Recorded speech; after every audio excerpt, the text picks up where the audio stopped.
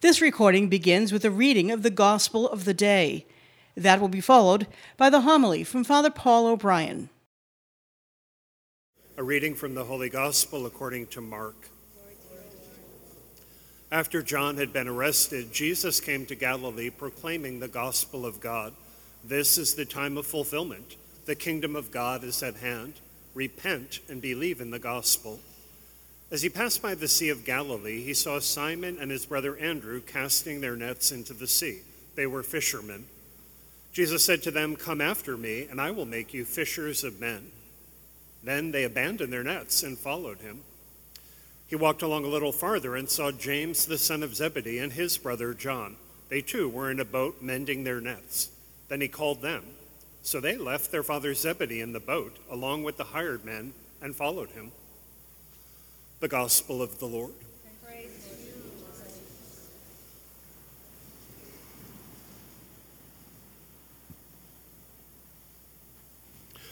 Because God loves us, God continually calls us to growth in love and life. Growth in love and life very often involves change. And the change to which God calls us can frequently seem unlikely to actually be fulfilled. That's a point in these three readings that really jumps out to me. So let me show you from the readings why I'm saying this, and then I'll give you a couple takeaways for this week. First reading is from the book of Jonah in the Old Testament. This is written probably in the 5th century before Christ. It's an example story. It may be connected to people who actually lived in history, but the writers are very conscious this is a story, and we believe as Christians these writers are being guided uniquely by the Holy Spirit to give us God's revealed word. So in the story, which is based on historical reality, the Jewish people at this time have, among other enemies, the people of Assyria, long-term enemies. The people of Israel commonly believe that the people of Assyria are so evil, which they really are, so evil, that they're hopeless. There is no way the people of Assyria are ever going to turn away from their wickedness. In the story, God calls a prophet named Jonah to be God's messenger, to go to the Assyrians at their capital, which is called Nineveh, and to give a message to the Assyrians. The message is a call to change. The message that God tells Jonah to go give to the Assyrians is, you are evil people. If you don't turn away from your wickedness, in 40 days, God will destroy you. Jonah, secondary point, does not want to do this. He's a jerk, a huge jerk. He doesn't want to do it. And when you stop and think about it, it is very unlikely, or it seems very unlikely, that what God is calling the Assyrians to do, the change that God is calling them to accept, seems very unlikely initially that that's actually going to take place. The Assyrians are, in fact, wicked people. They like their wickedness. The person who's being sent to call them to change is their enemy, Jonah. And if you add to that, Jonah does not like them. In fact, he hates them. He doesn't want to do this. In fact, he hopes that they won't change because he wants them to be destroyed. It just seems naturally, logically, entirely unlikely that God's call to change is going to happen. So what takes place in the story? In the story, Jonah reluctantly goes to Nineveh. Nineveh is, by the way, it's a huge city. The scripture says it takes 3 days to cross through this city. How is Jonah, even in 40 days, going to have that kind of impact that this whole people are going to change? In the story, Jonah goes to Nineveh.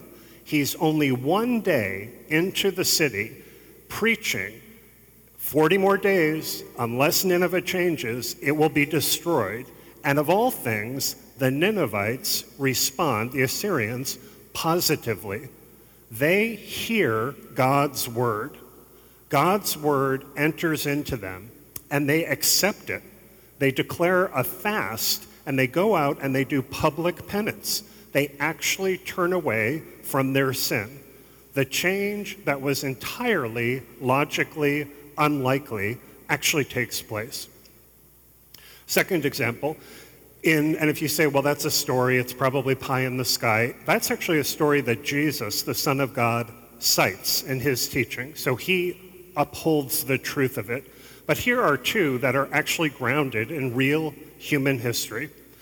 In the gospel reading we just heard, we're at the first chapter of the Gospel of Mark. Last week we heard John's version of the calling of Jesus' first 12 closest disciples. This is Mark's version. The details are slightly different, but the story is absolutely the same. Jesus has begun his preaching of the kingdom of God. He's walking along the Sea of Galilee, and he calls to two men, Simon, who turns out to be Peter, renamed, and Andrew. They're fishermen, just regular working people. They're at work. They're casting their nets. Jesus calls to them and says, "Come and follow me, and I will make you fishers of men." Somehow change your life, follow me, and I'm going to have you out trying to get people.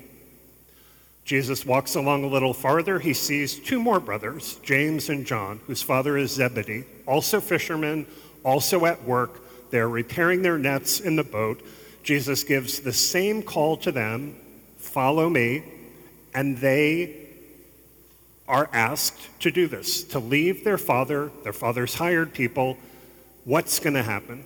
To repeat the pattern, on a logical level, it seems very unlikely that Simon, Andrew, James, and John are going to follow that call, that the call of God is going to be fulfilled.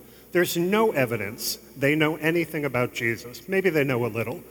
They're at work. They have responsibilities. They have families. They have plans with their lives. Come follow me right now seems very unlikely to actually unfold. What actually happens is that God's word, Jesus is God's word, capital W, they encounter God's word in Jesus. God's word enters into them and they accept it.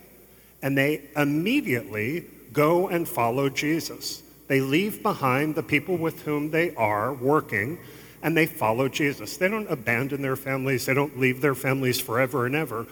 But they actually do, ultimately, those four about whom we know the limitations and their sinfulness more than any other people in the gospel.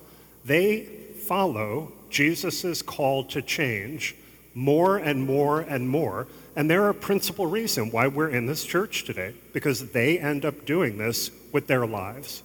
They are models for so many people in this community who have actually done the same. Third of three examples. In the second reading we heard last Sunday from St. Paul writing to the early Christian community in Corinth. We talked about last week, these early Christians at Corinth live in an entirely immoral city, culture. They're new to following Jesus. In many ways they follow Jesus, but they're limited, they're very sinful, and they're very much affected by the culture in which they live. Sound familiar? They are really messed up sexually. We talked about that last week. They have all sorts of divisions in the community, a lot of discrimination of people with wealth against fellow Christians without wealth, a lot of divisions over basic beliefs. They're really, really a mess.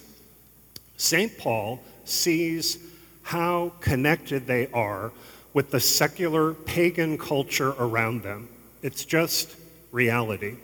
And in this passage, he gives them a call from God. He says, I'm paraphrasing, you need in your real life to accept the truth that we are living in the final stage of humanity. Jesus has promised he's going to return. No one knows the day or the hour, and he will judge the living and the dead. You need to put your relationship with Jesus at the center of everything. And everything and everyone else needs to be secondary. Your spouse, your joy, your sorrow, your business, your everything. You need to put Jesus first and foremost. Think about it. How likely is that call to change to actually be fulfilled? Just think about the world in which we live. You can look around this world and see people who have absolutely no connection to God, how likely is it that they're going to put Jesus first and foremost? How likely is it that so many of us who are baptized are actually going to do that? I have a family to worry about. I have a spouse to worry about. I have to make money. This is the real world. So what actually happens, and again, part of the reason you and I are here, many of them do it. They encounter the Word of God through Paul. It enters them. They accept it, and they change the way they're living to live that truth. So many people in this community clearly live that truth, and part of the reason to repeat is because those ancestors of ours spiritually chose to do it. So there's the pattern. Here are my takeaways for you. To repeat on purpose, very often we hear God's call to change, and it seems quite unlikely, if that call is true, that it's actually going to be fulfilled.